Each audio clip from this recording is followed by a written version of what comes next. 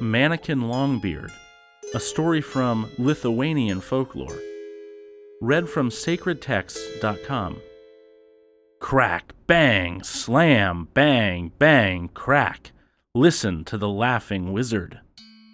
In a certain village, there was a landowner who had a wife. Though married long years, they had no children. Both of them grieved very much over this. At last, however, the wife had a little son, whom she named Martin. The mother loved the child very much, and he grew up to be so strong that no one could overcome him. When he was but 20 years old, he felt a great longing to journey through the world, and begged his father to have a smith make him a long, strong iron staff. Except for that, he did not want anything. So the father drove to town, bought some iron bars, and gave them to the smith to make a staff. When it was ready, the strongest man alive could scarcely lift it. Martin, however, grasped the staff and swung it around like a feather to and fro, and then, to try it out, he threw it into the air. As it fell down, he caught it and broke it in two. So now the father had to go back into town, buy more iron, and have it forged into a better staff, stronger this time. And this time, it was such a staff as Martin wanted, unbreakable. When it was ready, Martin, to test its strength, threw it into the air, and falling down, it struck so deep into the earth that it was a day's work to dig it out. Finally, Martin took leave of everyone and set out on his travels. After he had been on the road for many days, he met a smith who was carrying a large hammer and who said he was very strong. When Martin proposed that they should travel along together, the smith agreed to the proposal. And as they went along, Martin asked the smith how strong he really was. The smith said, "When with this hammer I give just 3 strokes to the biggest tree, that tree has got to fall." Martin said, "Well, when you have chopped it, I'll stop it from falling with my great staff." So it was in truth. When they came to a very great and thick tree, the smith chopped it with just 3 strokes of his hammer. But Martin, as it fell, propped it up with his staff so that it could not touch the ground. By this, they knew that both were strong. As they wandered on together, they met a tailor who said that he was not very strong, but that he could sew so swiftly that in one day he was able to dress a man from head to foot. That pleased Martin and the smith, and they said, "Come with us. We are both strong enough, and will let no misfortune harm you." So the tailor went with them, and the 3 wandered far and wide. And after a long time, they found in a wood a very small, neat little house. Its owners, it seemed, were dead, but there was food aplenty on hand in the cupboards. So they agreed to stay there as long as it pleased them. After a few days, it came into their heads to go hunting, to shoot game. One of them, of course, must stay home and look after the food. They agreed that the one who knew the most about cooking should stay at home. The tailor said, "I understand that matter best. I am used to being in the kitchen with the housewives, and know well how to handle pots and pans." "Good," said the others. "Here you stay then, and boil and bake so that things will be tasty when we return."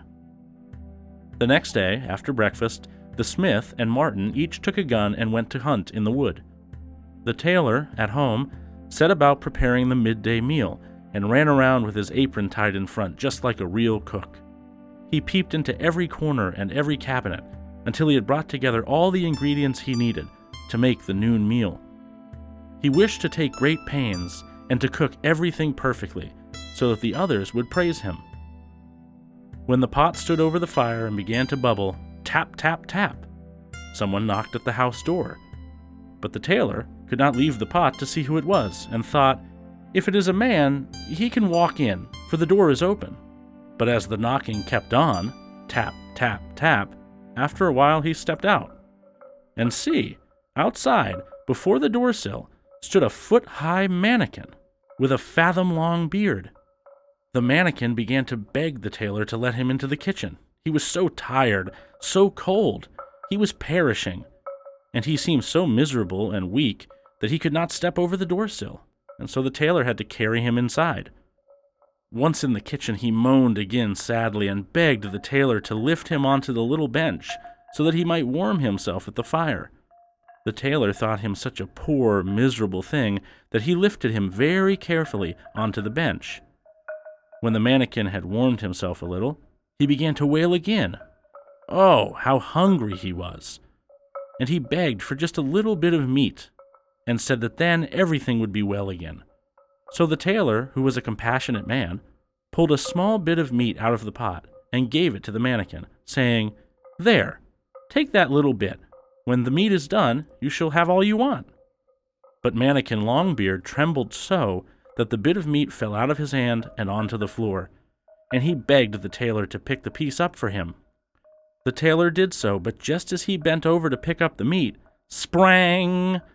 The mannikin jumped from the bench onto the back of his neck, then began pounding him, pounding and pummeling him with his little fists. The tailor screeched and scolded, but it was of no use. The mannikin struck and tormented him till he fell to the floor half dead. And after Mannikin Longbeard had thus tortured and plagued his benefactor, he went away. No one knew where he went or from whence he came. When the tailor had recovered a little, he crept up on all fours and was sick.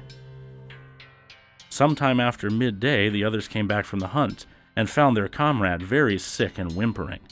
The fire on the hearth was out, the meat half cooked, and the soup good for nothing.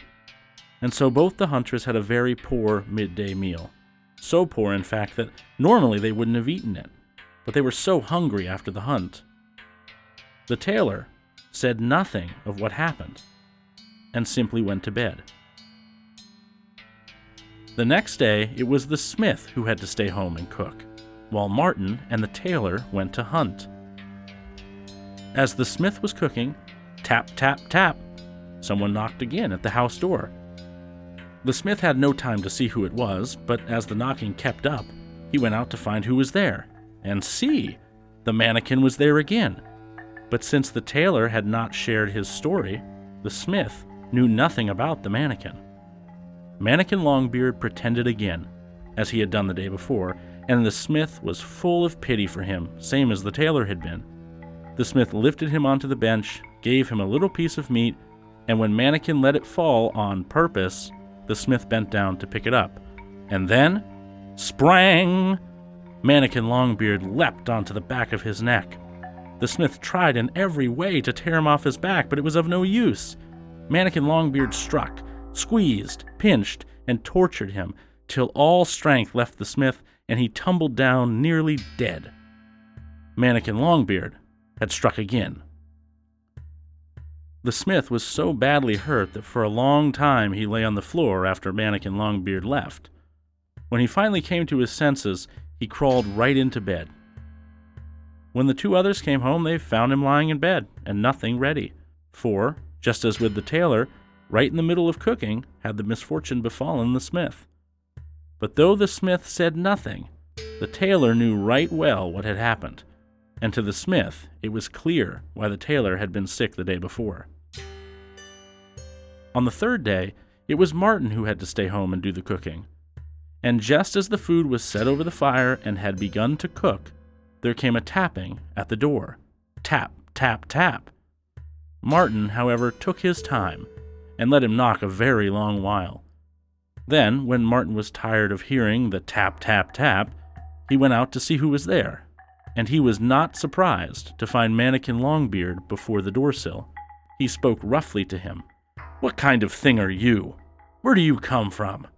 Now I see well who hurt my comrades yesterday and the day before." When Mannikin Longbeard heard that, he began to tremble all over his body, so that his very long beard waggled.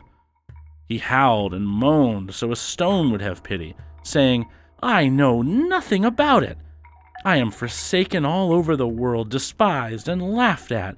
I don't dare show myself among people.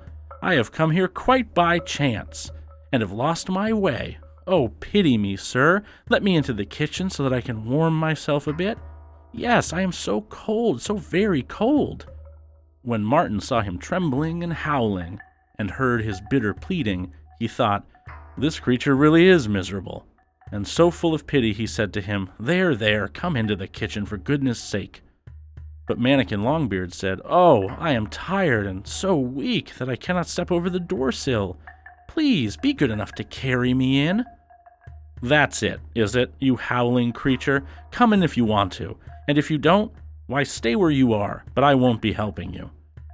As Martin said this, he went back into the kitchen, poked the fire under the pot as the fire had nearly gone out, and began to skim the scum off the top of the soup. Then Mannikin Longbeard, standing before the house, began to wail sadly and howl, and to plead that Martin would lift him up onto the bench by the chimney so that he might warm himself by the fire.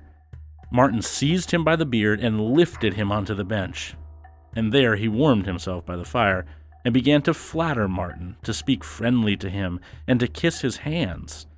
But Martin was suspicious of all this, and when Mannikin Longbeard talked too much and crept into the chimney, he seized him by the beard, lifted him up in the air, and set him down hard on the bench, saying, "If you crawl up that chimney again, I will fling you like dirt out the window." After that, for a little while anyway, there was peace. But eventually, Mannikin Longbeard began to beg Martin for just one little piece of meat, for if he didn't have something soon, he would surely die of hunger. Martin responded by threatening him with the skimmer in his hand and said, "Do you see this ladle? Wait till the meat is done, then you shall have some." But Mannikin Longbeard kept on whimpering, and eventually even Martin gave in. He took a small piece of meat from the pot, cut it in half, tasted it to see if it was tender, and then placed half of it in the mannikin's hand. Then Mannikin Longbeard, on purpose, let the meat fall out of his hand and onto the floor, making his hands tremble as if they were still benumbed by the cold. Martin was now very angry and said, "Come now, you good-for-nothing, am I your servant?" He stamped the floor with his boot so hard that he almost overthrew the stove. Grasping the mannikin's beard, he shook him. Martin then stooped to pick up the piece of meat from the floor, but never took his eyes off the mannikin. Sprang! The mannikin would have leaped on his neck, but before he could land, Martin caught him by the beard. Then there was the biggest tussle you've ever seen, with twisting and turning and wrestling. Martin had to use his great strength to reach for his staff, and then, whack, crack, bang! He gave the mannikin the worst drubbing. He beat him until at last the mannikin had to beg Martin to stop. Martin did stop, but then he picked up an axe in his right hand, grabbed Mannikin Longbeard in his left, and carried him outside. And then, whack, bang, whack, he chopped a cleft in a big tree stump. And in that cleft, he squeezed Mannikin Longbeard's beard and left him there, hanging to the stump. Meanwhile, during their hunt, the smith and the tailor had told each other about Mannikin Longbeard and how badly it had gone for each of them. They were curious to know how it had gone with Martin. When they came home from the hunt, Martin was sitting at the table and said to them, "Ha ha! Come and eat till you are full. Then I will show you the bird that made you both sick. A pair of clever men you are, to let such a miserable creature overcome you. Ha ha!" Now they all sat down at the table and ate till noon. Martin had cooked so well that the smith and tailor kept praising him. After the meal, Martin said, "Now let us go out and find Mannikin Longbeard. I have put him in a good prison and paid him back tenfold. You shall see whether he is your fellow or not." But what do you think had happened? When they reached the tree stump, ha ha, Mannikin Longbeard was not there. He had pulled so hard that he had pulled his beard out by the roots. He was gone, and he had left his long beard in the stump.